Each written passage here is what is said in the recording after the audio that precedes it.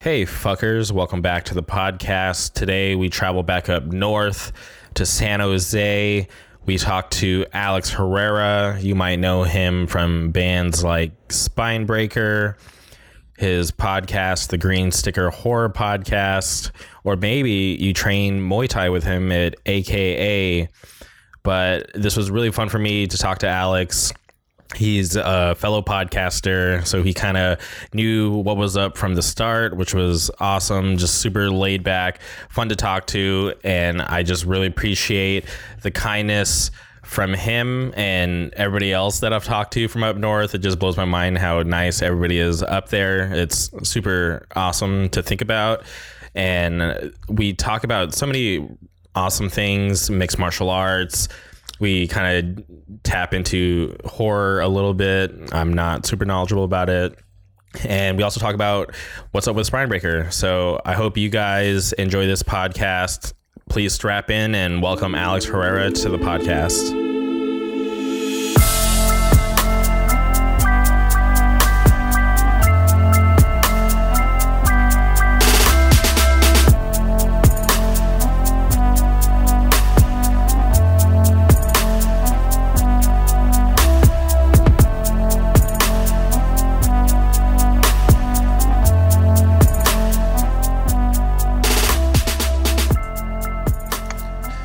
And we're live. Welcome to the podcast, Alex.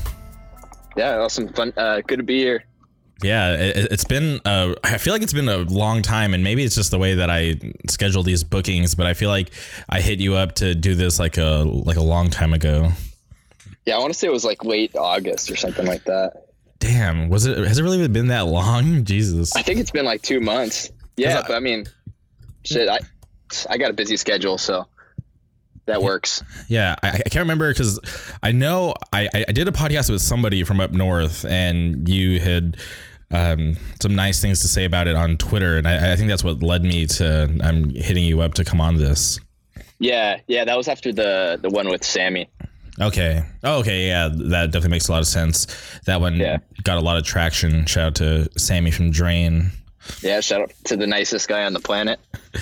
Yeah, but there's so many things that like we have in common. The first thing I kind of want to jump into is when I first hit you up, you didn't have a podcast, and here we are today. You have your own podcast. If I'm not mistaken, you guys are 2 episodes in. Yeah, we're 2 episodes in. Yeah, it's Green Sticker Horror Podcast. And can you kind of talk about the name? Because I'm not sure if that has like a particular meaning or if that's just something you guys decided to pick. Yeah, it's like it's related to horror in the way that like video stores used to put the little green horror sticker on the videos, on the VHS tapes and shit like that. So interesting. Just kind of a little thing. And are you talking about like when you'd walk into like a Blockbuster? Is that what they would do? Or are you talking about like a Suncoast, if anybody remembers what that is? I've actually never heard of that, but like, wherever you'd go to buy VHS, I believe Blockbuster did it too, just to make sure that the parents know what their kids are getting. Okay. That kind of thing. Yeah, for me growing up, I was never like super into horror, which is weird because in my later years, I'm now finding that my mom is a huge fan of the genre because I share a Netflix and Hulu account, and she just asked me she just asked me to teach her how to navigate to the horror section, and I'm like, oh, shit. Yeah, and I was like, okay, like I'll do that, but I literally had no idea that she was into like those movies, but it kind of makes sense because I think, and this sounds so crazy, but I think the last time her and I actually went to the movies, we went and saw H2O together. Halloween H2O? Yeah, which that's like a throwback. You think about how long ago that was. You know, I haven't been to the movies with my parents in forever. What'd you think about that one back then? For me, I remember walking out of the theater thinking like the franchise is done. They chopped off his head. It's over. Like, what are they going to do? But, you later find out that it wasn't him in the costume. It was somebody else. Yeah. Yeah. And they've obviously kept it going. There's been 4 movies since that one, I think.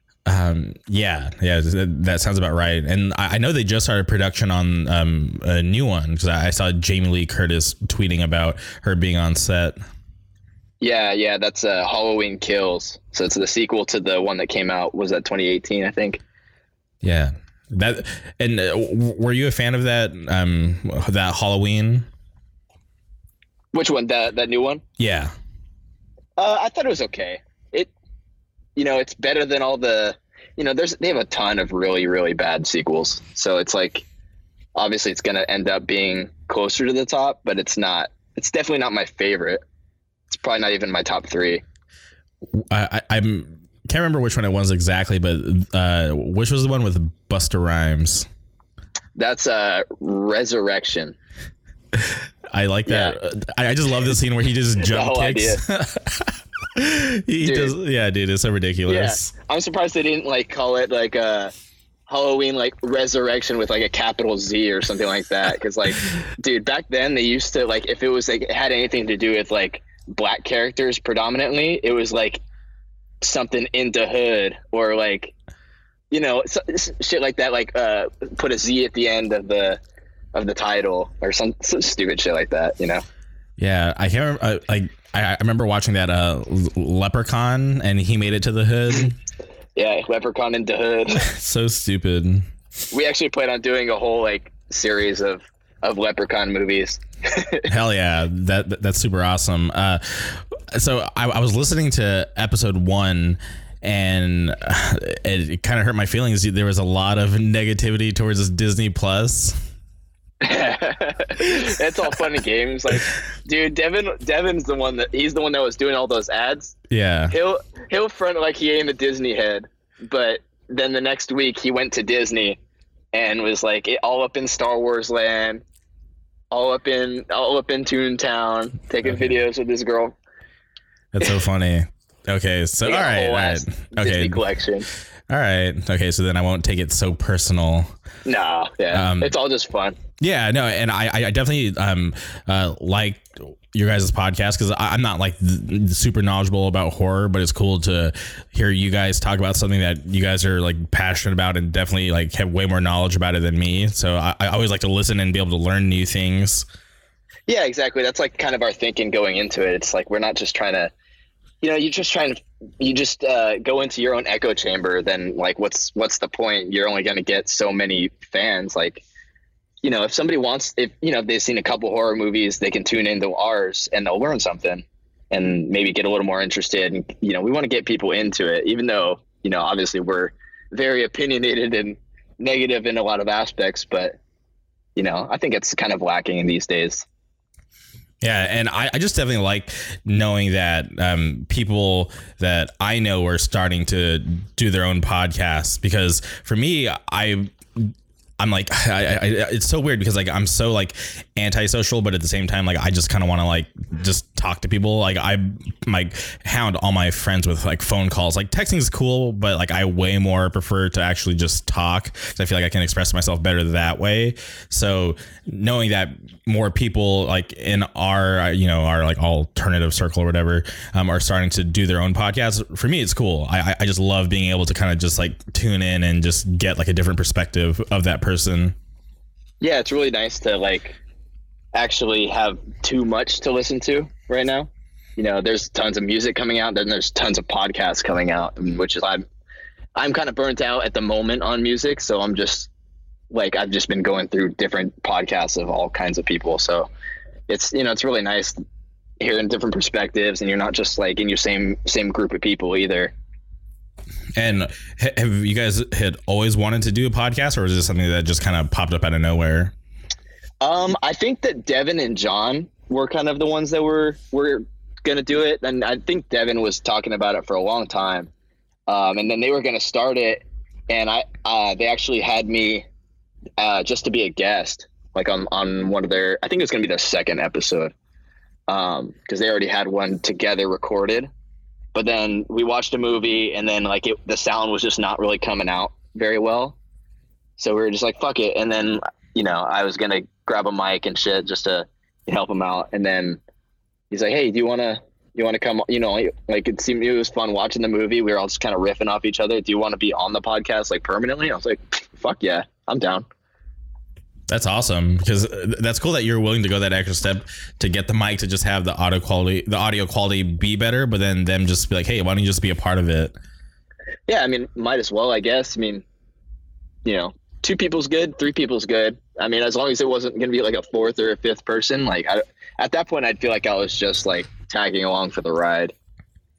Yeah, in doing this podcast, like I've had on like full bands, and as cool as like I like think it would have been, like it turned out to not be like my better episodes, just because there's so many people, and then for me I'm just kind of like I don't want anybody to feel left out, so I'm trying to talk to everybody, but then I just feel like the conversation is just moving like way slower, and sometimes like people aren't paying attention and they get distracted. So for me, I like to have it just be me and Max, like 2 other people. Like any more than that, I feel like it's just too crazy, like too many people. Yeah, you're right on that. Like it just it slows the conversation down. You end up asking, you know, one person one thing, and then maybe even another person the same thing, and then you kind of like try and wrangle it all back in, and yeah, that can get really frustrating. And then you don't get all your points across if you're trying to do if you're kind of time restrained and shit, you know. Yeah, I definitely feel that. So it's definitely cool to, you know, be able to control the conversation and just be, you know, 3 people max. So the fact that you didn't feel like you're tagging along for the podcast you're part of now, I think it's cool.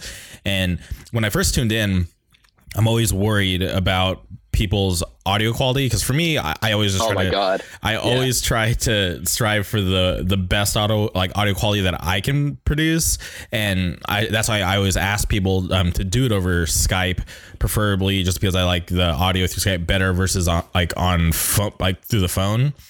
Yeah. Granted, I've done some podcasts with people on their phones and it sounded amazing, but 9 times out of 10, it's not going to sound as good as it would on Skype. So when I tuned into your guys' first episode and I heard the audio quality, I was like relieved. I was like, okay, cool. These guys are definitely taking it serious enough to actually produce like good audio that they want to put out, and not just like, you know, really bad audio, which like definitely grinds my gears. Yeah. And I'm not even like an audio freak, but like when it comes to a podcast, I'm listening to you talk. I feel like you guys should all kind of be, at least have all the same mic. And like maybe, you know, best case is be in the same room.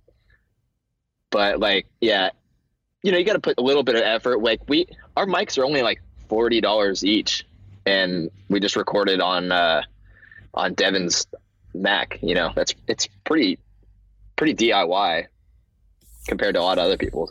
Yeah, and for me, this whole thing spawned, like people who've been listening know that this whole thing spawned out of me taking a break from doing Twitch.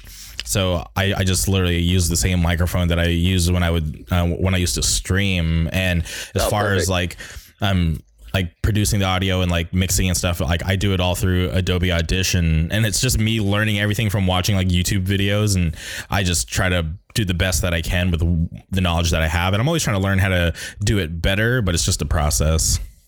Yeah. Luckily Devin's the one that handles all of that. Like I wish I could, like, I just don't have, like, we just don't even have like the same, like he's got a Mac and I've got a PC, and my PC isn't like, you know, something crazy. And I want to be able to help, but it's like, I have so many things on my plate. Like, man, adding editing into it, fuck, that shit takes people's lives. Honestly, there's been times where like, so the way that I used to do it, I used to just do intro music right into the podcast, but then it got kind of stale because I used to start it the same way. I would be like, oh, can you introduce yourself? And I just felt like it was like very routine, and I didn't like that, so I just kind of cut out like having the guests introduce themselves to me, doing like the introduction solo, so giving the listeners kind of an idea on what they're getting into for that episode. So I just record the episode, and then I'll do the intro solo afterwards, and then I piece it all together. And there's definitely been times where I go to record like the intro and like I just have like this like mental block where I just can't come up with anything cool for the intro, or like I'll go to bed thinking like, fuck, I have to wake up and do all these edits. Like I think I'm just gonna quit the podcast, because like sometimes like it gets to be like a lot of work, and I don't have any help. And I've thought about like trying to get some help. So anybody out there, maybe we can work something out. But literally did everything like all on my own, and it's definitely a lot of work, but I still do it because I love it, and I just want to put these conversations out there for people to listen to, because it's something fun for me, and it seems that the people that I've been having on the podcast, people have been taking interest. Yeah, it's always interesting listening to, even if it's not anything like, it's not like some crazy like scientist or something, just hearing a perspective on anything is cool to me. Like I'm down to listen to even people I don't even agree with, and and about the editing thing, like you may like struggle with it, but in the end, like you're going to get the way you want it to sound. Like if you were to go out and get help, who knows how it would end up coming out, and how much like you would end up like be putting in still in the end, just trying to get it the way you want it. You know what I mean? Yeah. And it's a big stressor for me too, because at least right now, since I'm doing all the edits and everything on my own, like I know that it's going to get done and done the way that I want and on time. And I think if I did outsource to somebody else, like I might be like stressed out like a little bit until like they've like proven that they're like legit and can, do it right. Yeah. And most of the time they probably would get it right pretty quick. And, you kind of just got to listen to a couple of your episodes and, okay, this is the kind of the way he wants it. And then, just go from there. But yeah, I feel that like totally stressed could just come out like total shit. The levels could be totally off. You never know. Okay. Real quick, I kind of just wanted to change gears for a second. You play in a band called Spinebreaker. Yes, I do. And I'm actually not sure what you do in the band. I just know that you're in it. Oh shit. No, I do vocals. Oh wow, okay, that's so funny. I just imagine, I'm not gonna lie, I imagine you playing like guitar or something. Oh no, dude, I wish. I've tried to pick it up a little bit. I've kind of fallen off the. I've been trying to teach myself like on the acoustic and a little bit of electric, but okay, fuck, that shit's so hard. Trust me, I wish I could play the guitar. I've told the story once. My buddy invited me over to teach me how to play bass. So I was like, okay, cool. Like maybe I'll just like learn bass and I'll grow into learning how to play the guitar. And I guess he didn't realize that I was left-handed. So like when I showed up, he was like, oh shit. He's like, just try playing it like right-handed. And I was like, dude, this doesn't feel comfortable. Like I can't do this. So it just didn't work out, and I just never tried again. Yeah, that's how our guitarist Elliot, who's also the vocalist at Gulch, that's how he learned how to play guitar originally. He's a lefty, and his dad got him a right-handed guitar, and then he just started playing right-handed. That's crazy. Yeah, that's fucking wild that people can actually commit to something they're totally not comfortable with. So are you guys like San Jose proper? What do you mean by like live in San Jose? Yeah, like the band are you guys from like San Jose? Oh yeah. Okay. Yeah, born and raised. I think the only one that's not necessarily from here is Joseph, but he claims that he was born in San Jose, so we'll give him a pass on that. Okay. He claims. Okay, we just gotta have him produce his birth certificate, and we'll figure that out. Yeah, I need that picture. Speaking of pictures, a photocopy of it. He went viral. Like, was it like a month or two ago with that coffee picture that he posted? Yeah, Joseph the barista. Damn, that's crazy. Like I saw that and I was like, okay, I was like, that looks definitely like hard. Like I've never made coffee like that. And then I just started seeing it everywhere and people trying to like imitate what he was doing. It was pretty funny. Yeah, apparently people go into his coffee shop all the time and recognize him from that meme. Wow, that's so funny. And I'm sure that, like, obviously like situations like that, like you post things up like that and you never think that it's gonna go viral. No, you just no do way. It you just do it to try to be funny, and then just by chance it just explodes. Just blows up, but it's cool. I mean, I'm sure he's not complaining that people know that he has some skill when he's making their coffee. So So your band Spinebreaker, you guys, seems like there was like a big point when you guys were like pretty inactive. Was there a reason for that? No real reason. I mean, I have two kids. Cole is one of our guitarists. He's got a kid who's, baby still. I have one that's a baby still. One of them's a 4-year-old. So it's like, life just kind of gets in the way.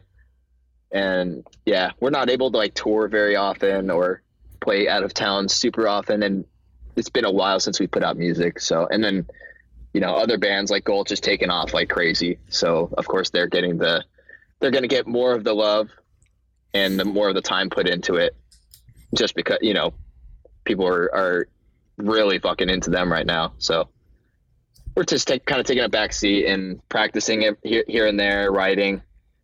So we got material that's going to be coming out at some point soon. Yeah, because you guys put out that promo tape. It was like the beginning of summer, and had a cover. And I just was always wondering like when you guys were going to announce for new music. Like I don't know if you guys were going to do like an EP or a full length.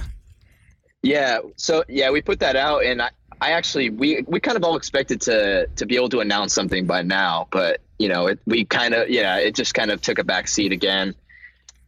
Yeah, we're not like a super serious band. We love the band. We love playing music, but we're not like over here stressing about it. It's kind of, we do it for fun, and it's going to happen when it happens kind of thing.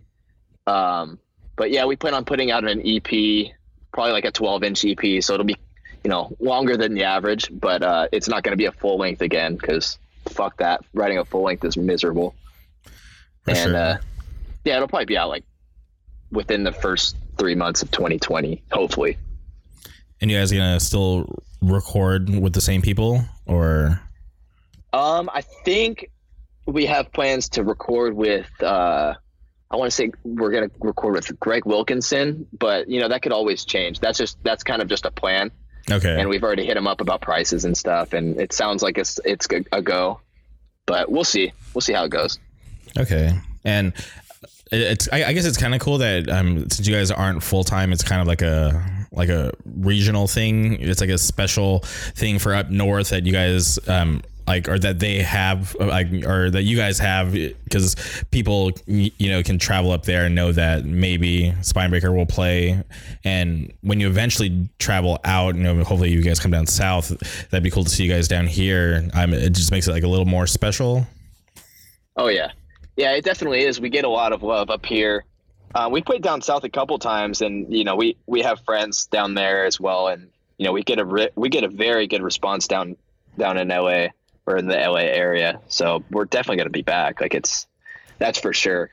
Going down there isn't too hard for us, but it's like going out of state that starts to become a pain in the ass. Yeah, no, I definitely get that. Like I'm doing some traveling next year, and just for me, like the hardest thing is just getting the time off.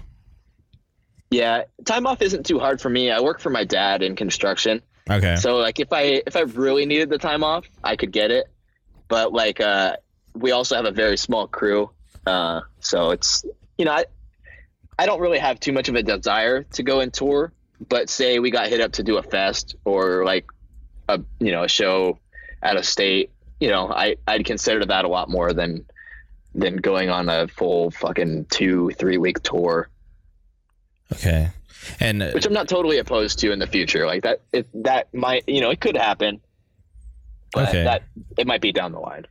And is Malachi part of your crew?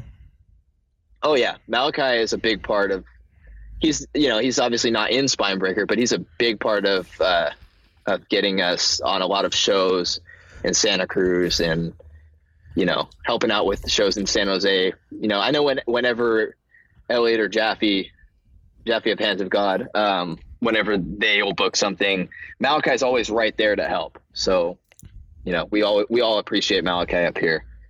I'm sorry. I meant for work.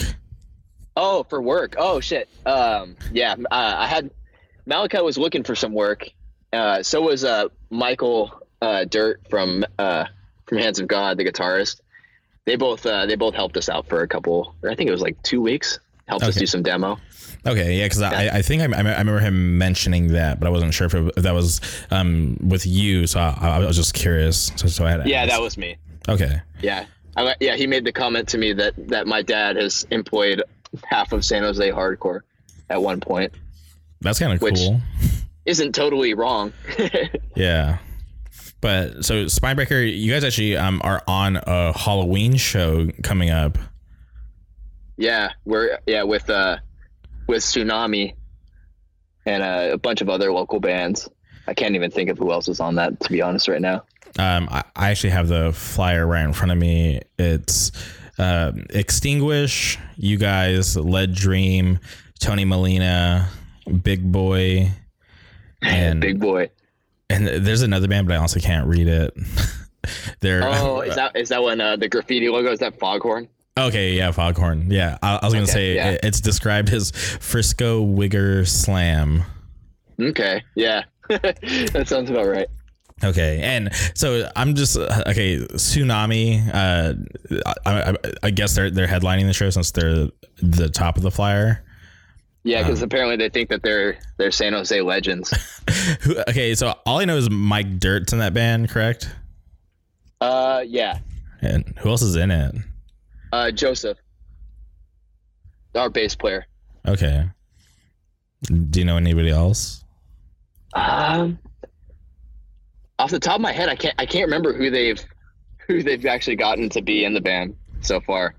I think Damien from Sacramento, from Natural Selection. I don't know if you've heard that band. They're pretty sick. Okay.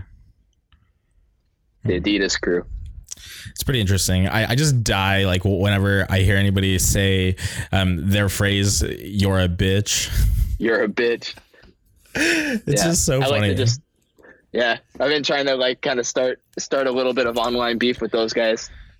Okay. Well, just for a little fun.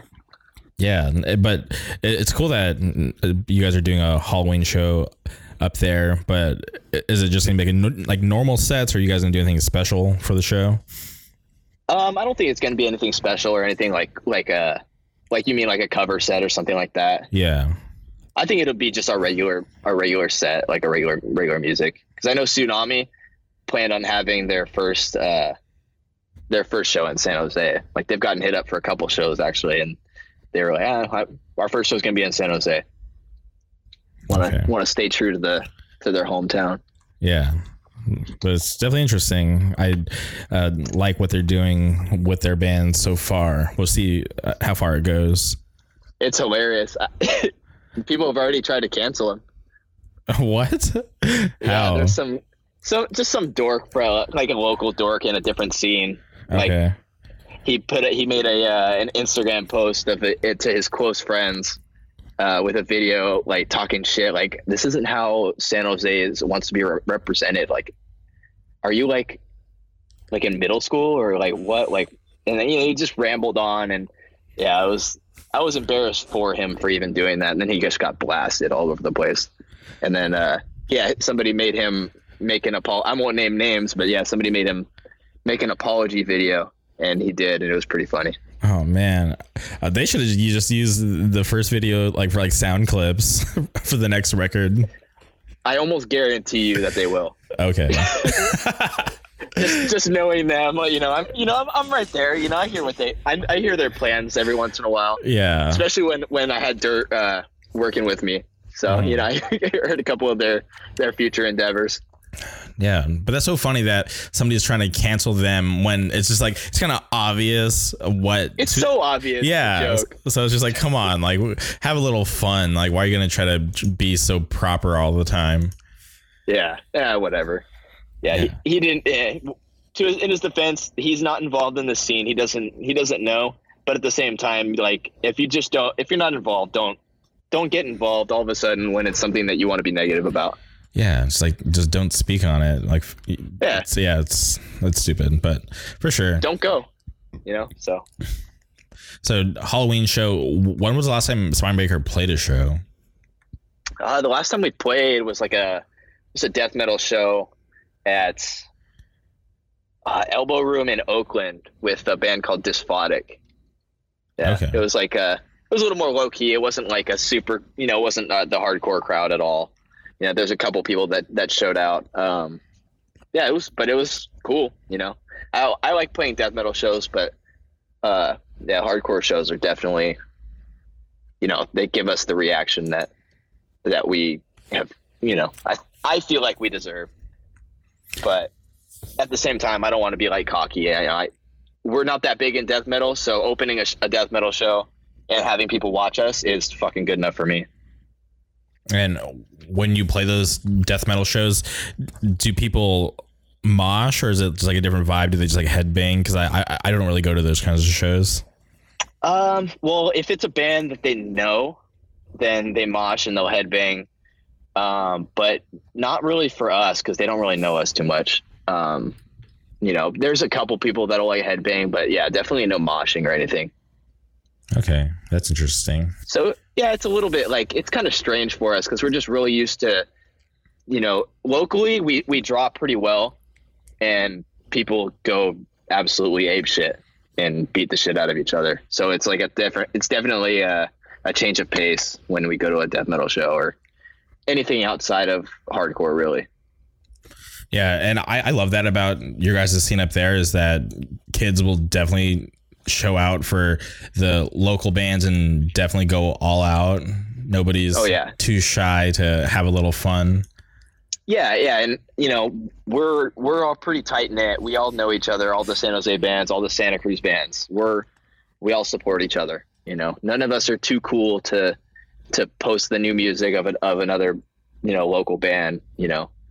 It's just not like that up here. Yeah, and I definitely think that's awesome. Were you able to make it out to that benefit show? I think it was like last weekend.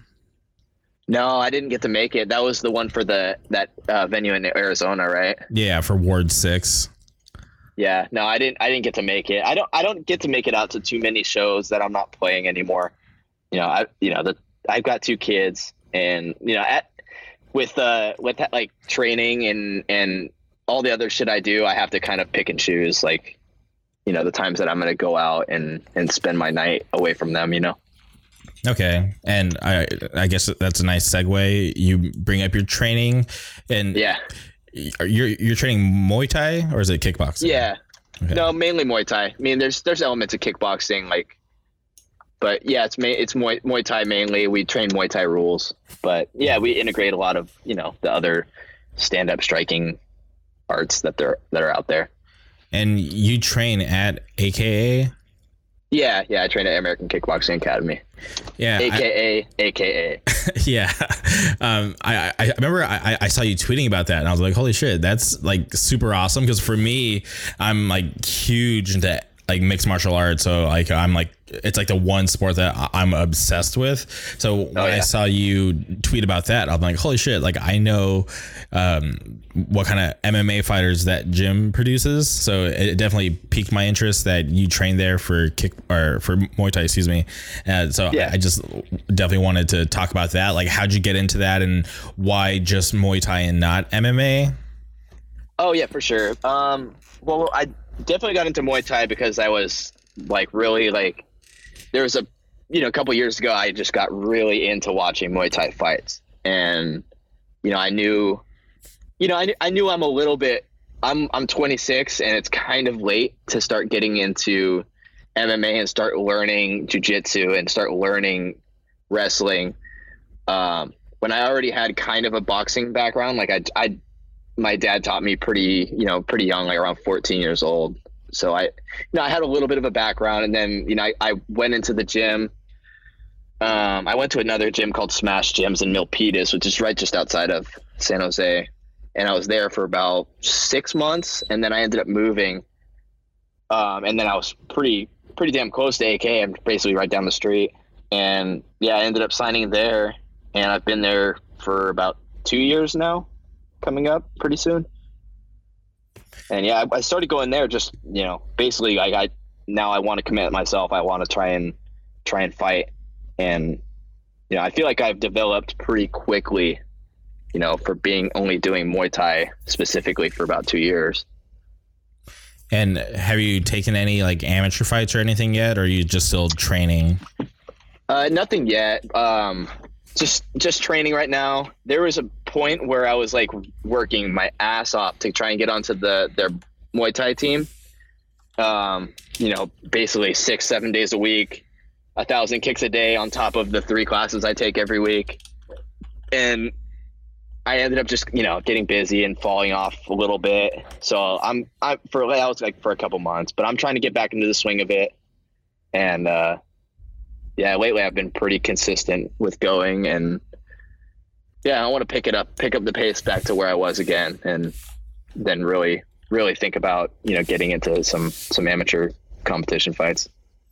And what would it take to get on the Muay Thai team? Do you have to do any kind of prereqs to get on, or do you just have to show up and train? Well, my coach says he told me to, obviously I'm showing up a lot, but they expect you to train 6 days a week.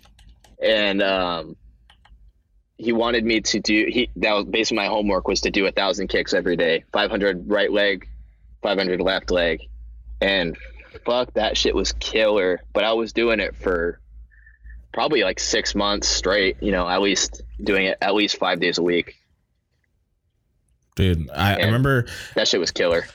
I remember the first day I went to train mixed martial arts, because I used to train. I don't train anymore, but the coach was like, all right, show me what you got. And I've been in street fights, whatever.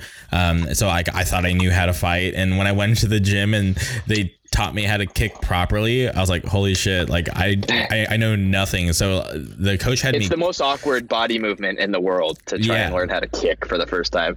Yeah, and the coach, he had me kick the bag 500 times. Not 500. I was 100 times with each leg, and by the time I was done, my shins were bleeding, and I was like, okay. I was like, at least now I'll never kick wrong again. But I was like, shit, I know nothing.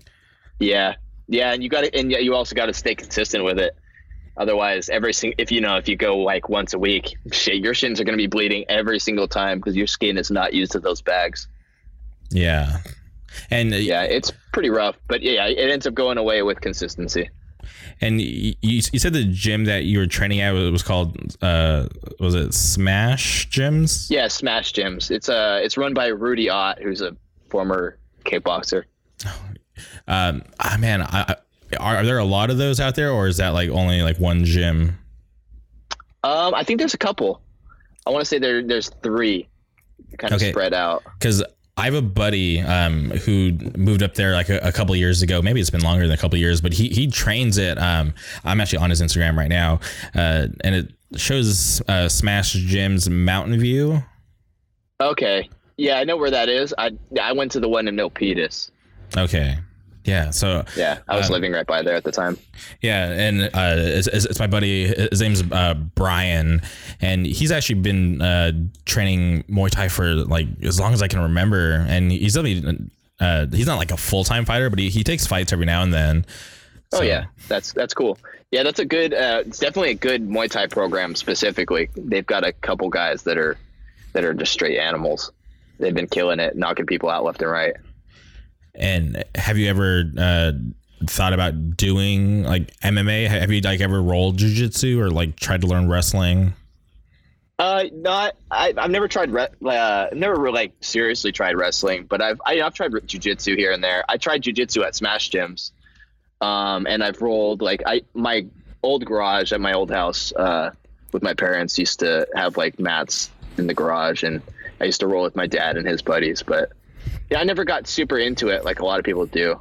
I feel like everybody that tries it just gets straight up sucked into it. But that's kind of how I got into Muay Thai. I tried Muay Thai and I was just sucked in. I couldn't stop. Okay. Yeah, you just got obsessed with it right away.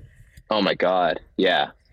I didn't want to be home. I just wanted to go train, And why do you think you were obsessed with it right away?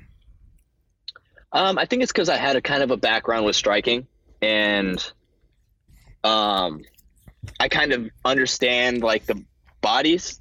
It's kind of weird. It's the body type, and I feel like I have it, and I have a good body type to be able to fight light, but also be like taller and longer than my opponents in my weight divisions. How tall are you? That's kind of I'm 6 foot.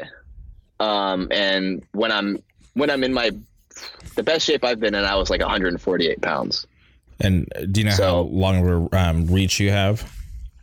It's about, I think it's an inch over 6 feet. In your reach, I'm sorry? Yeah, my reach is about an inch over 6 feet. I think it's, what is that? Is that 73 inches? 73. Okay, I was trying to do the math in my head. I wasn't sure how long that was. Yeah, I think it's 73. So it's like, it's not crazy, but for like fighting light, I think that would be a pretty big advantage, because growing up, my game has always been the distance game, you know? Okay. Yeah. Kind of staying on the outside. Yeah, and being pretty tall too is definitely a nice advantage. It's kind of rough sometimes though, because like I have a coach, Eric Luna, who's a very fucking good Muay Thai fighter, and he fights at I think about 132, and his height kind of, you know, it pretty much matches that. But holy shit, he can hit me to the body all day. And there's a couple of times where I just thought I was gonna puke and my legs were just giving out because he got me with the perfect liver shot in sparring. Oh, I was actually just about to ask you if you've ever been hit in the liver like properly. A bunch of times, dude. It's so bad. Yeah, by him specifically, because there's been a couple of times, like there was one time he got me with just the perfect Julio Cesar Chavez left hook to the body, and I tried not to show it, but I just dropped my arms and you got to take a breath. But you know, knowing him, he fucking comes full force after that, and there another time he fucking hit me with a left kick, landed right on the liver, and he knew it, and then he just kept pounding at it. Like he just kicked it multiple times after that, like right away. It sounds so terrible. It is terrible, but you know, you learn from it. So if you got the right mindset. I see you tweeting just about like all like the major like mixed martial arts event. So like, do you follow it pretty well? Not as lately. I haven't been as good, but man, I was following it like crazy, listening to podcasts about it. You know, I do love MMA. It's just not really in my my plan for the future to get into it. I love watching it though. And obviously at your gym, you have some of like the best fighters in the world train there. Yeah. Do you ever get like starstruck seeing them, or is it just like, oh, like it's just normal for you since they train there too? No, I don't think I've ever gotten starstruck because, you know, going into it, you know, the reputation of AKA. It's got, you know, we've got Khabib Nurmagomedov, you got Daniel Cormier, you got Cain Velasquez. And then, you know, there's a ton of great fighters that have fought there and are currently fighting there. So you know what you're getting into. And then, yeah, you see him and you kind of like, oh shit, he's like really here. But nothing like where I'm like freezing up and like I want to go take a picture with the guy. You know, I just kind of let the guys, you know, do their thing because they're there with the plan in mind, and you know they're not trying to get bugged until they go outside and the swarm of Khabib fans are out there ready for an autograph.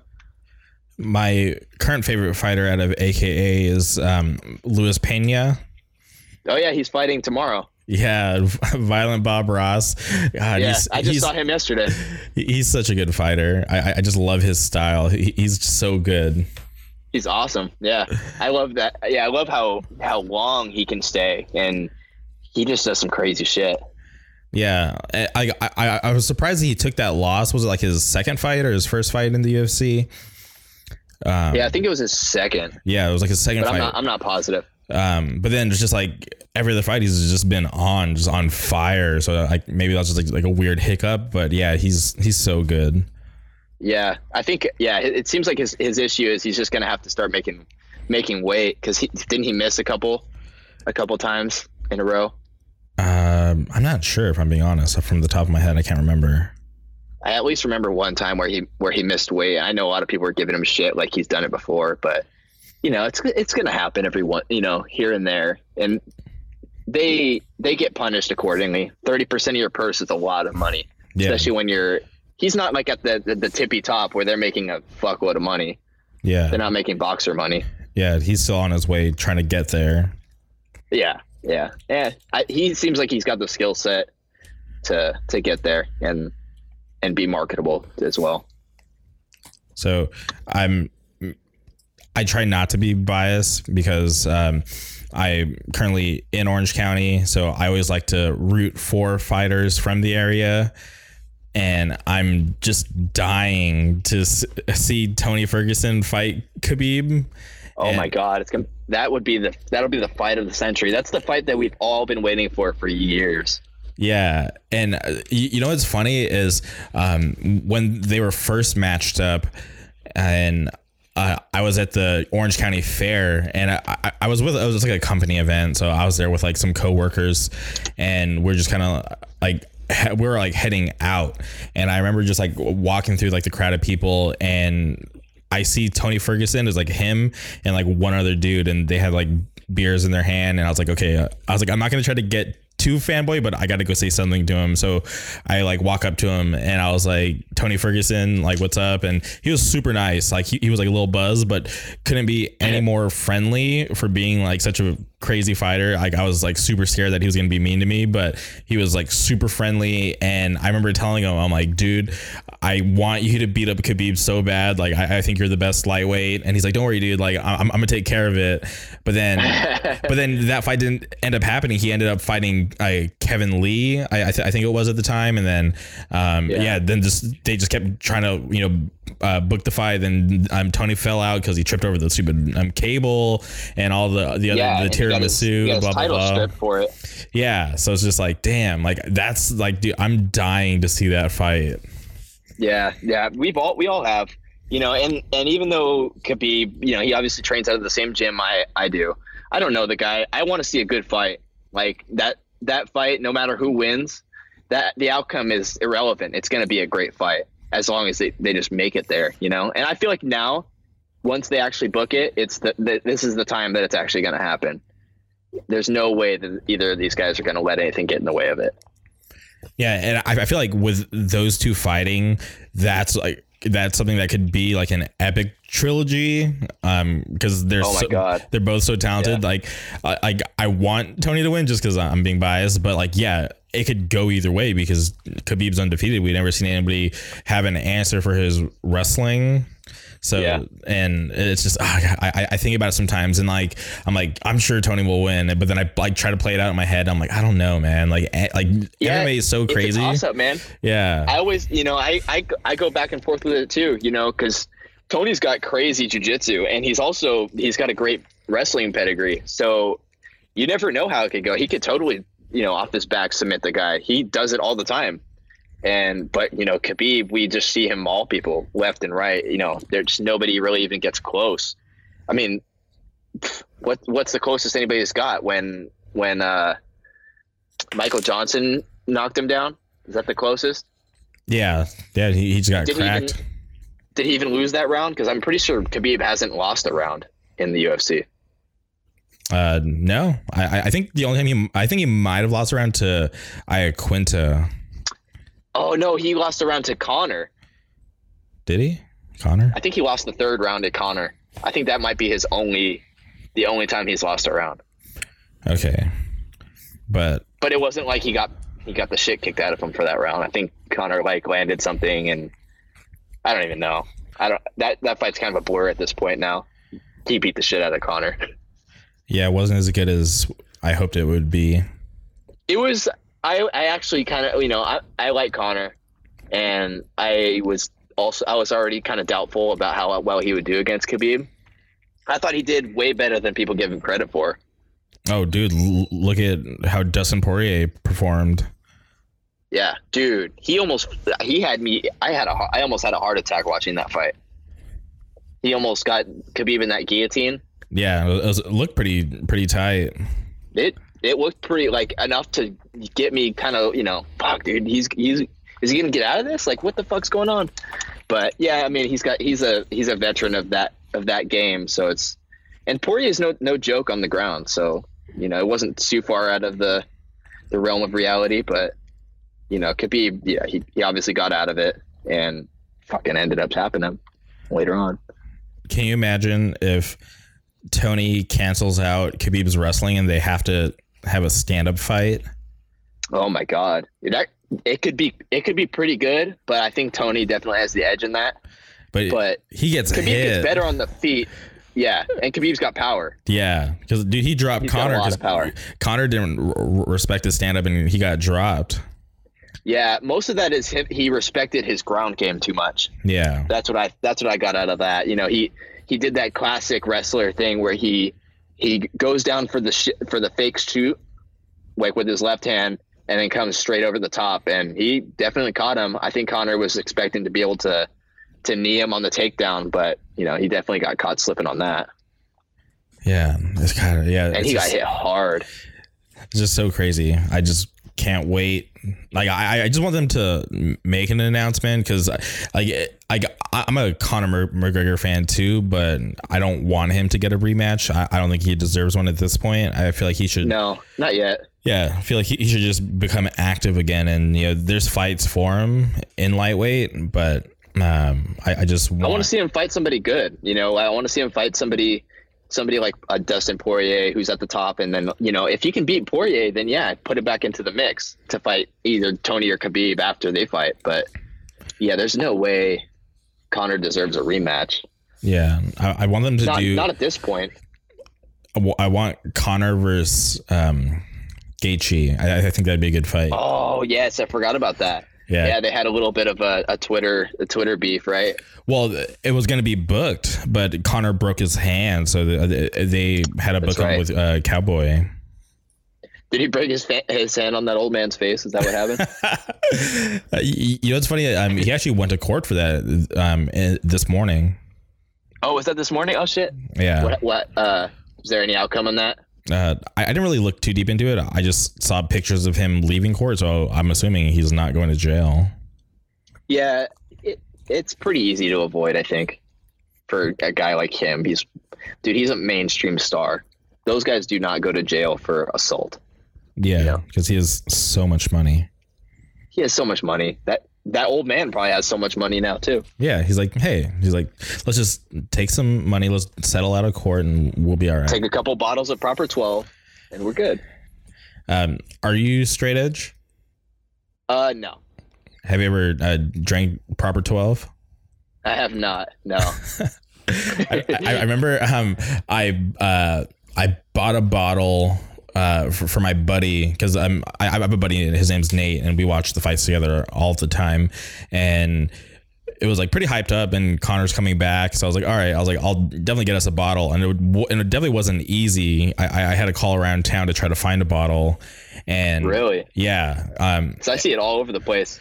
Yeah, well, it was like his first fight back in MMA, and they were pushing it like pretty hard, so it was like sold out everywhere. And luckily, like I found some random store, and they were like, it was like limit one per customer, and so I just strolled in there and was able to buy one. And my buddy, he told me that he would take a shot for every time Conor got taken down.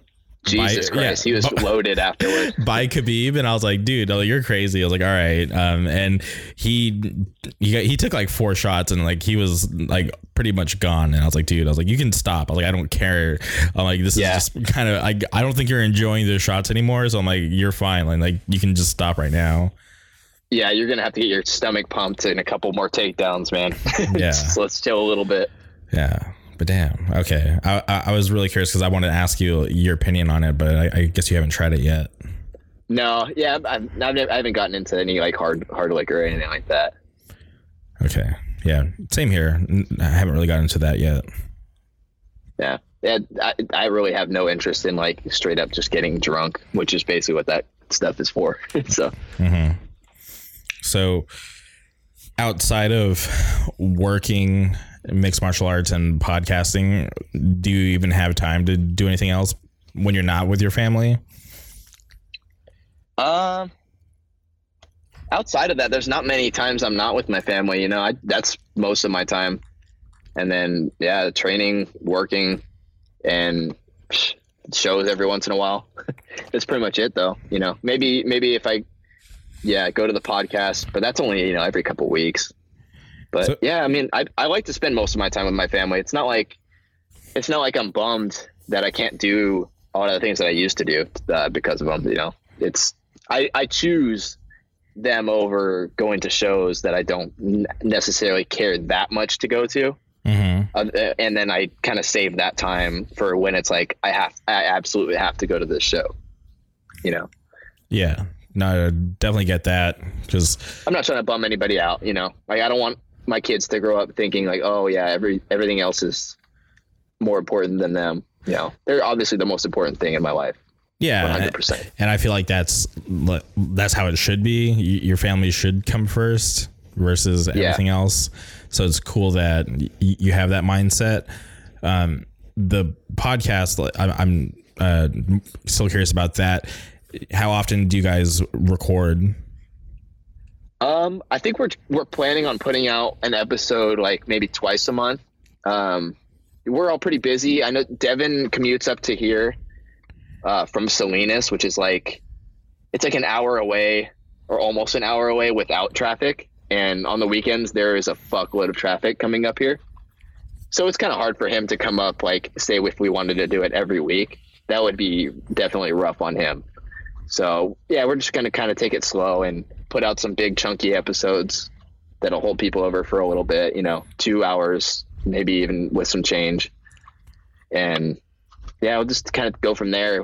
We basically just kind of have a group chat and check, hey, what time do we want to do it? Do you guys want to do it this next Sunday? Like sometimes even the Friday or before the weekend, we'll just be like, hey, you guys want to get together on Sunday night? And yeah, if it works for everybody, then we'll do it. Nothing super structured though. For sure. That's pretty cool. That's how I kind of do it. I just try to have people commit to a day, and then we'll figure out a time closer to the actual day of the podcast. Cause it's just let it flow. If you try to force it too much, then I feel like things end up going wrong, and then you get really disappointed when it happens, instead of kind of being open. And I've learned that there's so many different variables, like people mix up time zones or just shit just comes up. So I'm always very understanding. And I'm always down. Luckily, we're on the same coast. Oh yeah, for sure. Definitely me and you, same coast. But yeah, I've definitely had times where people were like, oh shit, I thought you meant 7 p.m. your time. And I'm like, no, I don't want to be sitting here doing this all night. I kind of want to just get this done as early as possible. And so we both can enjoy our days. So it's just it's pretty rough. Yeah, I feel that. Yeah, we try and I find it better to do it a little later, because then I can kind of tell the family hey, I'm gonna be gone, and don't wait up. You guys can just eat your dinner, go to bed, whatever. I'll be home after that. I'll be home tonight. But yeah, just don't have anybody relying on me. That's just easier for me. And then it's probably a little easier for Devin, since he has to fucking drive an hour away. Yeah, but it's cool that he's willing to make that drive to get this done, because it shows that he's actually down and likes to do the podcast. Oh yeah, this is definitely his baby. I'm very committed to it, but that's it's his thing, and I almost want to keep it going because I know how much it means to him. It means a lot to me, but horror is his life, 100%. Outside of working, horror is the thing he comes home to and wants to really invest his time into. I used to have this roommate who was like that, super into horror. We'd drive out to where the house was in Halloween, and he was plucking leaves off the bushes and saving them. Oh my God. In a shadow box, and super into it, way more than I ever was. And it was cool because I like that people nerd out on the shit that they're into. And I definitely got a little more involved. They put me on the movies that I probably would have never watched in my life, just because I was down to check out some of the stuff, because I was always curious why they liked it so much. Yeah. There's just little. It's weird. It's some of these anime is another one where it's got these weird cult followings, and these shows that people watch that people that don't watch it have never heard what the fuck, dude, what it is at all. And, horror is kind of the same way, but it's like, it's totally different in its own way at the same time. It's very weird. And have you ever been to like any I don't know if the proper term's like a horror convention?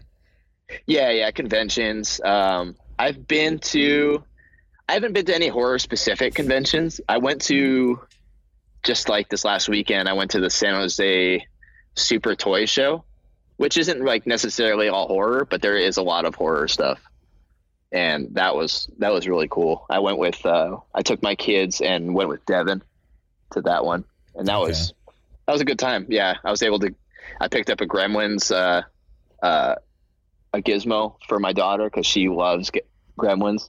That's awesome. Which is another thing about me, like watching a lot of horror. Like I'm finding like, oh, this one's actually like pretty tame. So my 4-year-old can actually watch this one.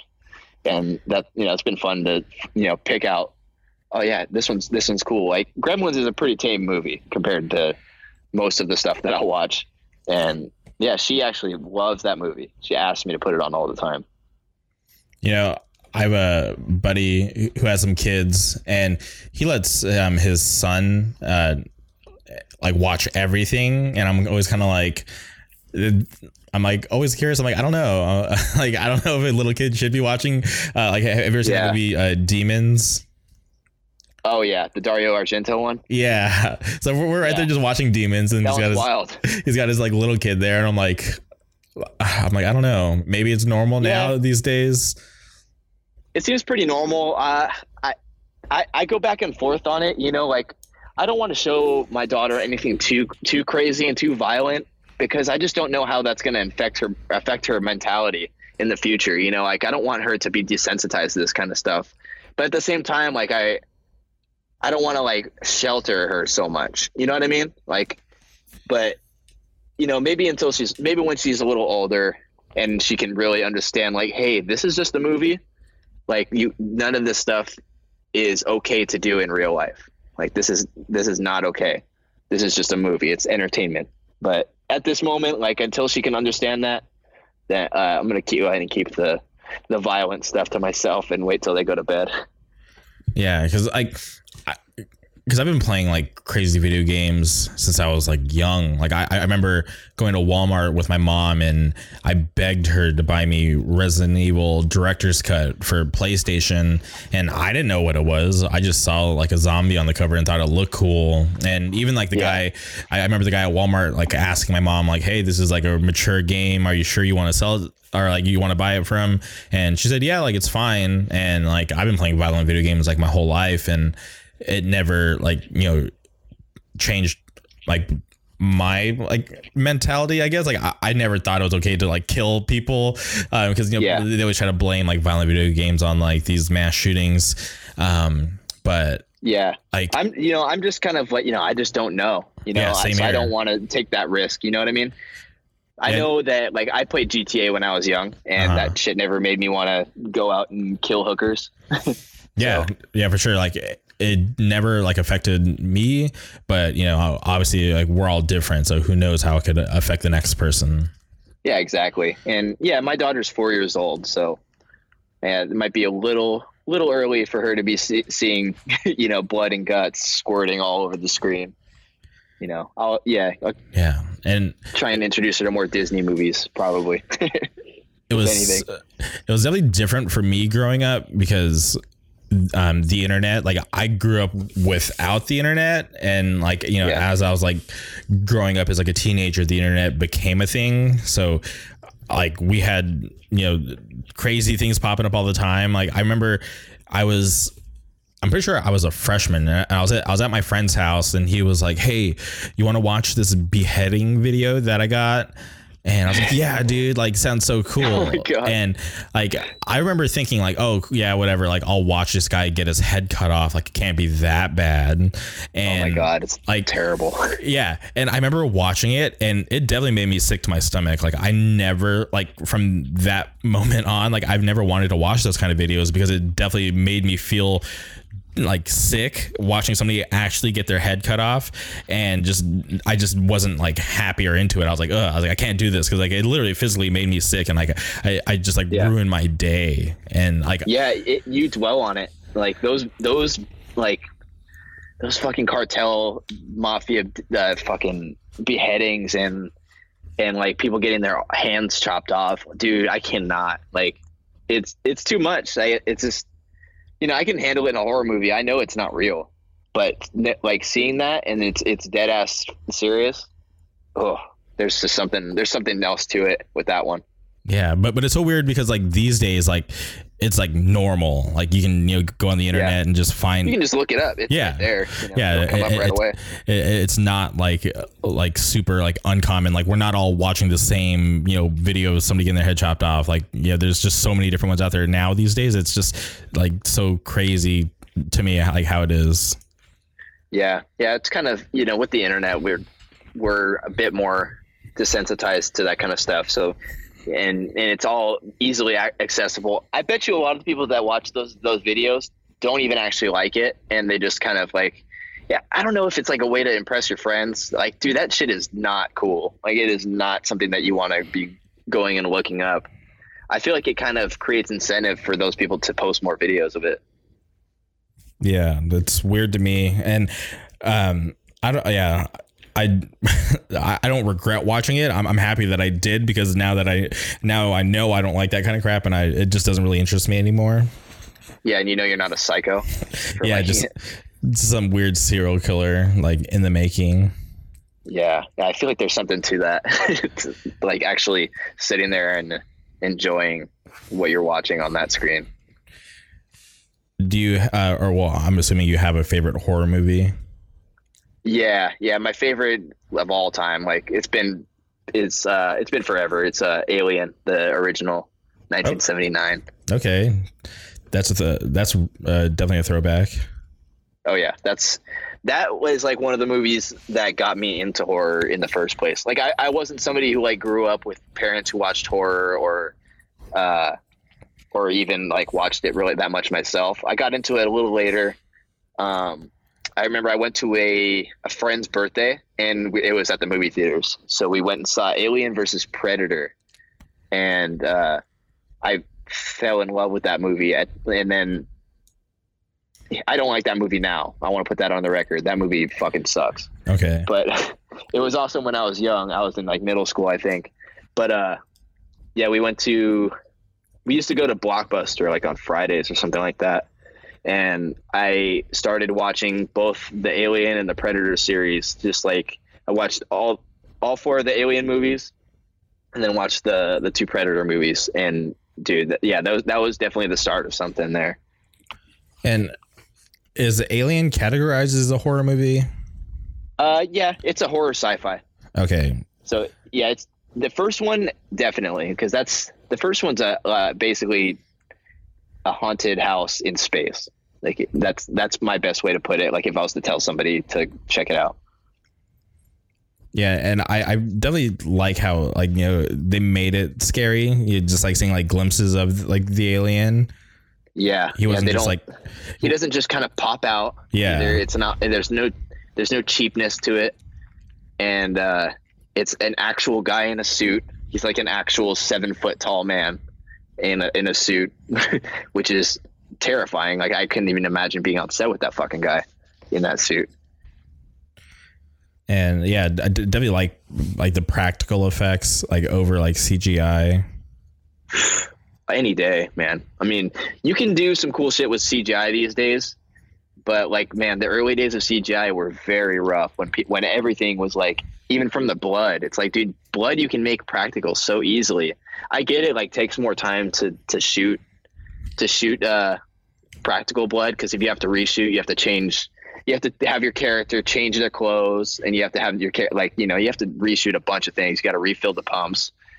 But god damn, there's some rough stuff. But like, you know, things like The Walking Dead, I feel like use CGI pretty well with their practical effects. Like they kind of mix them, which I don't have any examples off the top of my head, but if you watch the show, I mean, the show isn't that great anymore. I'm not going to argue for it or anything like that, but yeah, they do some really cool shit in that show, and it's just kind of like a good reference, like for me to tell somebody like, hey, I mean, CGI isn't all bad, but like there is a way that you can make it look good, but practical effects definitely make will make your movie. It'll make or break your movie for sure.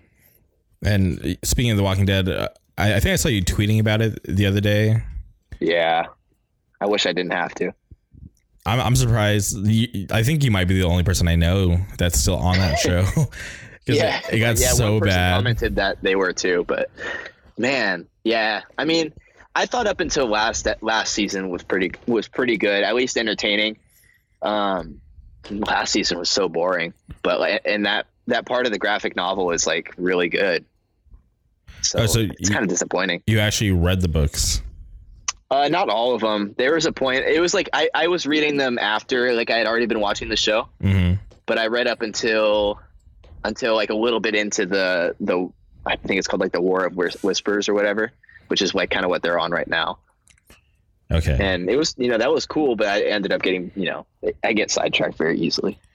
Yeah, I gave up like super like early. Like yeah, I think 4? I think I stopped watching like right before Negan. Oh, okay. Yeah, a lot of people actually jumped off on that first episode of the Negan era, like when he smashed everybody's head in. A lot of people jumped off the ship on that one for, I don't know why. I guess people like they were expected it to be more of a zombie show and less about just people killing people.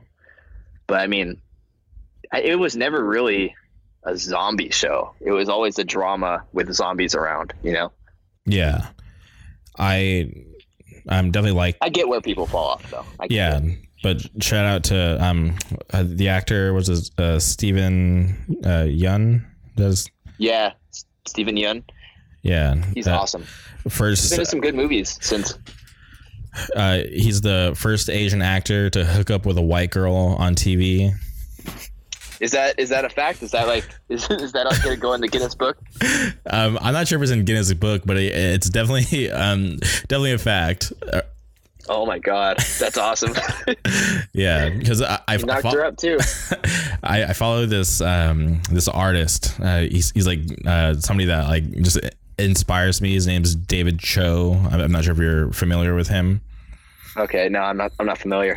Okay, well he used to have a podcast and he's just pretty intense, but I remember he was just going on this big thing, and he's like a huge like comic book nerd, so when that happened on TV, I remember him making like a huge deal about it, and I always thought it was funny, but it was definitely crazy too to think about. I was like, wow, think about like how long TV's been around and how much television there is. Yeah, so I'm surprised that that's like I'm very surprised that that's the first, but at the same time it's like it's sad that I'm not as surprised as I think I should be.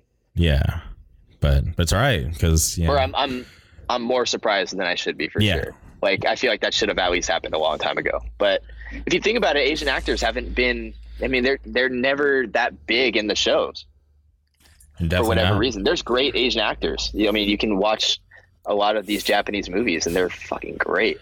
Yeah, and I think that's why like that movie Crazy Rich Asians was like such a big deal because it was like that it was for that community for sure. Yeah, and I want to say I watched that one. If I remember right, I mean, I feel like I'd remember it. I probably didn't watch it. Okay, well, I'm sure. I think it's out on like Blu-ray. Were you the one that said that you have everything digital? No, that was John. Oh, John. Okay, all right. Not me. That would never be me. You're anti-digital? I'm not totally anti-digital, but I do like having a physical collection. It's not like anything against digital, but I'm a collector at heart. Whether you call that hoarding or collecting, that's up to you. And I'm curious. So you're a fan of a movie. Do you like to have it on a particular format, or do you want to have it on all the formats? Like, say you bought it, it was just on DVD, but they re-released it on like Blu-ray. Are you gonna get the Blu-ray, or are you just gonna be chill with the DVD? No, I'll get the Blu-ray. Okay. I do appreciate the quality difference. I feel like that's a big quality difference, but like, say something comes out on 4K, I won't buy it. Okay. There's not much to it for me. Okay. Yeah. Yeah. Or I'll buy it on VHS. I'll buy the original intended viewing format. And do you have a VHS player? I do. It's in storage right now. It's been in there for a couple of years, but I've been keeping up a little bit of a collection. That's crazy. I haven't bought anything in a couple of years up until just this last weekend, but I feel like I'm gonna go deep into it again. Do those not very good for my wallet? Do those tapes hold up over time? Yeah, I mean, some of them. Now obviously you're buying used, so every once in a while you'll come across one that was just played a million times, so they become a little bit staticky. Mm-hmm. So yeah, there's, at the end of the day though, it's a cool retro physical copy to have in a collection. I just appreciate the covers were a lot different. There was just something to it. There was it was like an art, like the horror covers, especially like on the VHS. I don't know if you've seen any of the Friday the 13th covers, but like they reissued them on Blu-ray, and they are not even close to being as cool as the ones that are on the VHS. I'm actually not familiar, but I definitely want to go look it up and see the difference. Yeah, I'd go check those out because they've got some brilliant covers and posters, but then they made the they made the 8 DVD or Blu-ray collection, and it's just all very just thrown together looking to me, just like kind of all made to just match each other, which I don't like very much. Do you ever remember that format Laserdisc? Yeah, I was never around for it. I don't own any, but I come across them every once in a while in record stores and stuff. Yeah, I've thought about buying some, but I felt like, what's the point? My aunt had one, and I remember she had Friday the 13th, and I think it was like Star Wars episode 4, and I just didn't get it because it just looked like these giant like floppy disks. And yeah, they're crazy looking. Yeah, and they're like, it's supposed to be like better quality, but like I feel like it died out so fast because like outside of those like 2 movies, I don't remember her having any other ones. Yeah, it was like a weird moment in history. Like it was definitely like DVD passed it up pretty quickly, I feel like. Yeah. And do you remember there was like that battle for a while whether it was going to be like HD or Blu-ray, and like you could go buy your HD DVD in like the red cases, then the Blu-rays in the blue cases? Oh yeah, dude. Yeah, the quality wasn't even close. Like I can't even believe that people wanted to argue that. Yeah. I guess it's because it was cheaper, and a lot of people just didn't really. I'm sure a lot of people just didn't really give a shit about the quality and just kind of wanted to watch the movie like how they always have been. Yeah, but remember when Blu-rays first came out? They were so expensive. Yeah, they were like upwards of $30 for just for a movie. Yeah, now it's like the expensive ones are at least like they're like most maybe 25 at Target at least.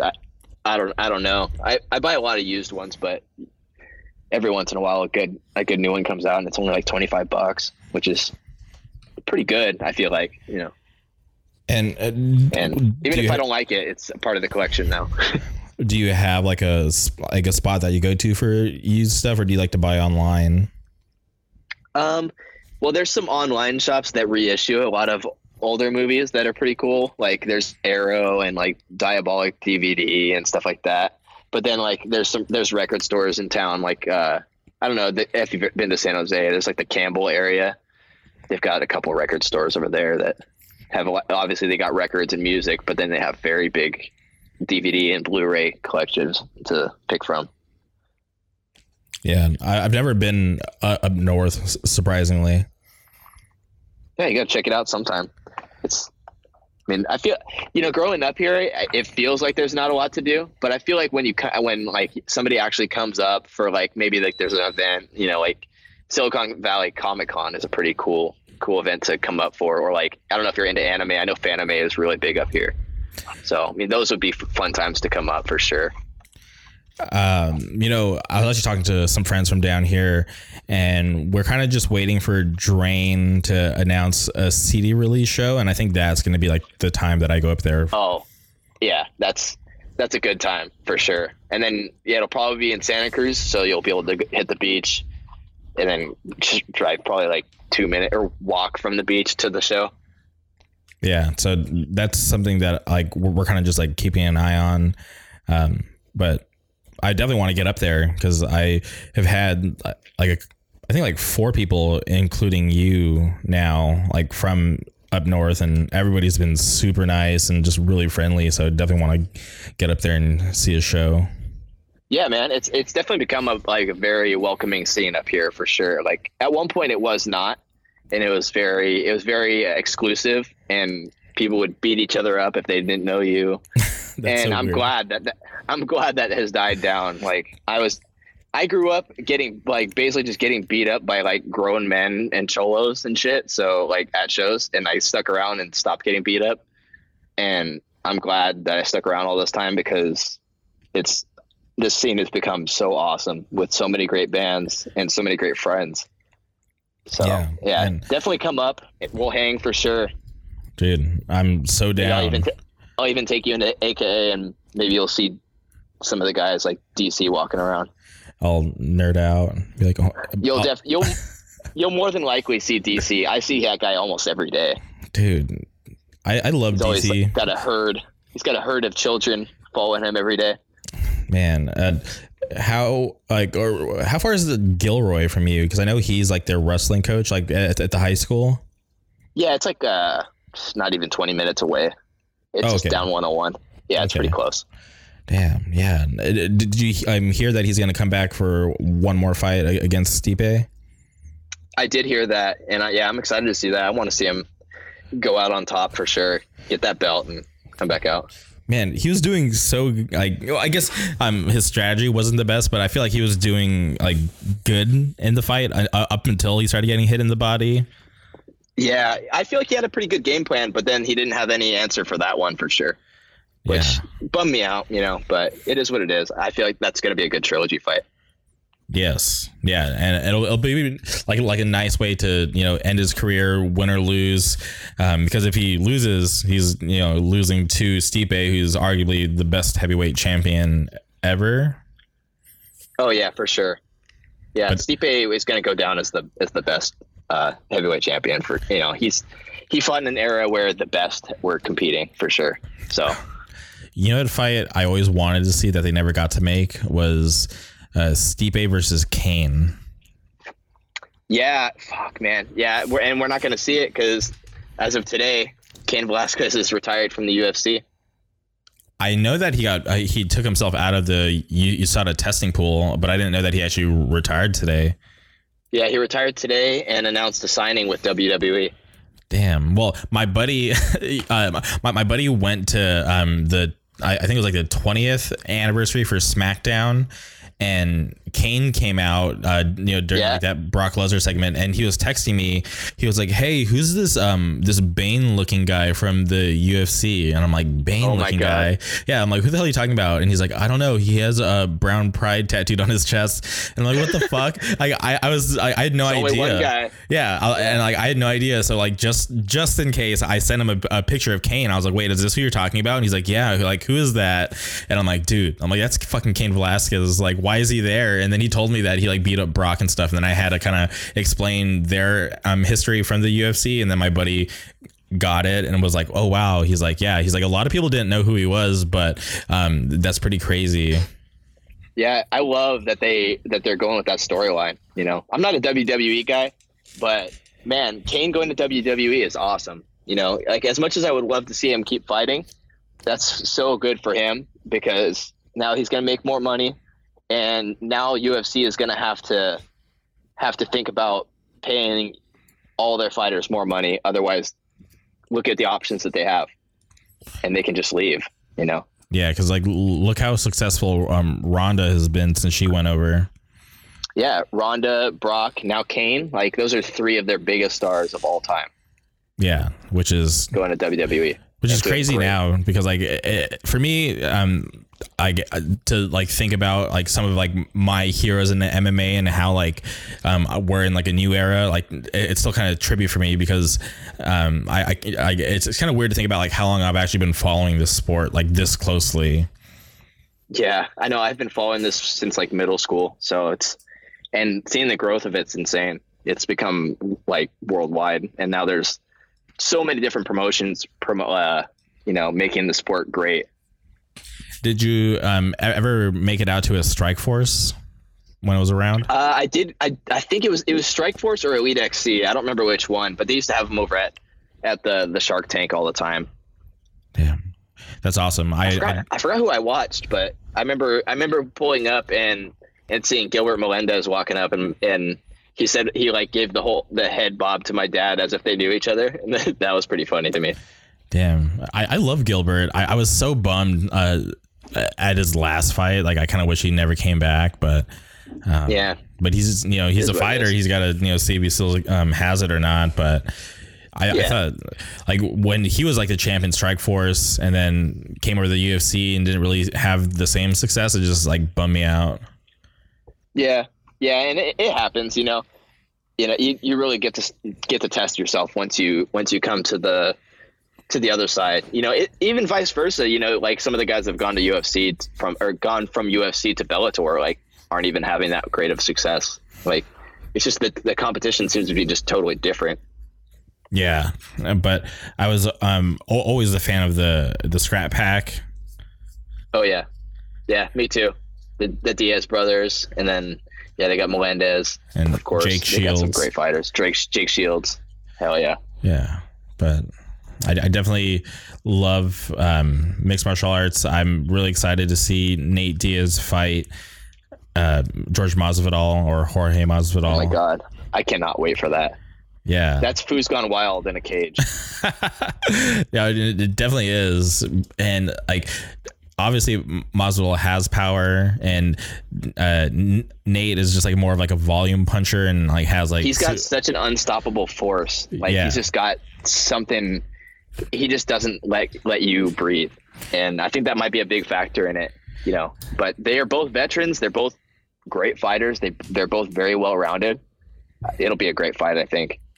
Yeah, I'm definitely looking forward to that. But part of me, again, this is me being biased. I just want to see Nate win, but then also it'd be great for Masvidal to win, because I used to watch his street fight videos when he was fighting Kimbo's homie, like in like the random street, then they rematched in the backyard. Like I never knew like he was going to be like this like good at fighting versus like a lot of those people from those street fights never really did anything other than him and Kimbo, and like Kimbo wasn't even that good of an MMA fighter. Yeah, no, he was legit, and then he ended up, he ended up taking it seriously, and it's definitely paid off for him.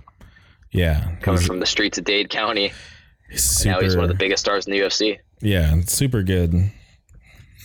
But I'm trying to think. The fight tomorrow, I'm picking Michelle Waterson to beat Joanna. Oh, you do? Okay. Yeah. I'm gonna go against that. Okay. I got Joanna with the edge. I just feel like she's got something, like she's just got that alpha feeling to me, like I also felt this way with Rose. So you never know, like I thought that she'd beat Rose for sure, but I think it'll be a good fight once again, two great strikers from two different martial arts. I always love to see that. Yeah, man. Speaking of Rose, that knockout in her last fight, she was looking so good, and then she just got slammed like so nasty. Yeah, that was rough. That was rough to watch too. But that happens. I think Rose is gonna come back. She's gonna get that belt again. You think she's gonna beat Weili Zhang or whatever her name is? I think so, but I think it'll be a good fight. I don't think it'll be easy. Yeah, because like Jessica Andrade just got beat up so fast. Yeah. What's her name? Wei Ling Chung, or was that her name? It's Weili Zhang. I think that's how you pronounce it. Oh, okay, yeah. with like an X or something like that. Yeah. Kind of. Yeah. Oh, yeah. Those are hard. Those are always hard to remember. Yeah, she's definitely legit, and she came up quick too. Yeah, and I know that she was having visa issues getting back into the country, but they just cleared that up. So I'm pretty sure she's gonna be here for a while. Awesome. Yeah, I definitely want to see her a lot more for sure. She needs to defend that title. So then we'll really see how legit she is. And do you have a favorite Muay Thai fighter? Not really. One of my big inspirations was Kevin Ross. Oh, wow. He's an American fighter. Mm-hmm. He started his Muay Thai career very late, like at like 24. So, that's when I started getting into it. So that was definitely a big inspiration for me to, MMA. I was like, fuck, there's like little kids that are becoming black belts, and yeah. So seeing him doing Muay Thai, coming from nothing to being, a champion, that was big for me to like really start taking it seriously. Knowing that I can do something with it. Yeah, hell yeah. That's awesome. I love MMA and I trained it, but I knew it wasn't something that I wanted to pursue just because I knew that at that time in my life I couldn't like fully dedicate myself. So I just kind of just stepped away. Yeah. Yeah, it takes a certain type of person, and it's no knock on anybody who doesn't really like have the commitment to doing it. It's hard. Like it's not easy to even just like go to the gym every single day like you're expected, But yeah, I mean, even just like going a couple times a week, I mean, I feel like everybody should do that, in a world where everybody knows how to fight, like there's less violence in the streets. Like that's my view. Nobody wants to fight somebody if there's going to be competition, or unless they're going to be getting paid for it. So, yeah, but it's also crazy to see like when you're in like the environment of being in like a gym full of killers, like it's kind of crazy like how humble and nice everyone is. Yeah, and it's definitely an ego breaker. You don't feel like you have something to prove, but every once in a while there is those guys that come into the gym and they usually don't last very long. Oh yeah, they get proper treatment. Yeah, and pretty quickly they learn. Mm-hmm. They learn and come back, or they just don't learn and never show their face again, or get kicked out or whatever. Yeah, definitely. And that's what I like about the gyms too, because like everybody's there to learn and everybody's like nice and humble, and there's like nobody's just trying to be bullies and try to pick on everybody. It's just like it doesn't do way more anything chill for me to beat up somebody who's brand new. It doesn't do anything for them for me to beat them up. Yeah, definitely not. So. Well, Alex, this has definitely been really fun to be able to talk to you. Hell yeah, man. It's a fun conversation. I always like talking fighting and horror and basically, all that stuff, hardcore. It's fun. Yeah. Well, is there anything you want to say before we get off the internet? Yeah, I don't have too much to promote. Just check out Green Sticker Horror Podcast. We're on iTunes and Spotify. So yeah, check that out if you're into horror. If you're not into horror, if you want to get into it, check it out, see how you like it. Keep an eye out for Spinebreaker. We got some, we're working, quietly and slowly, but we'll have something out sooner than later. So yeah, be on the lookout for that. All right. Well, thank you again, Alex, for coming on. It was definitely a pleasure to be able to talk to you. And, of course. And I'm sure we'll, do this again at some point in the future. For sure. Yeah. And whenever that Drain CD release or whatever happens, hit me up and we'll hang. I'll take you to the gym or something. All right. I definitely will take you up on that offer. So count on that. When Drain announces it, I'll hit your line and we'll figure it out. Cool. Sounds good, man. It was fun talking to you. All right. Thank you guys for listening to another episode of the Jamie K podcast. Always on top.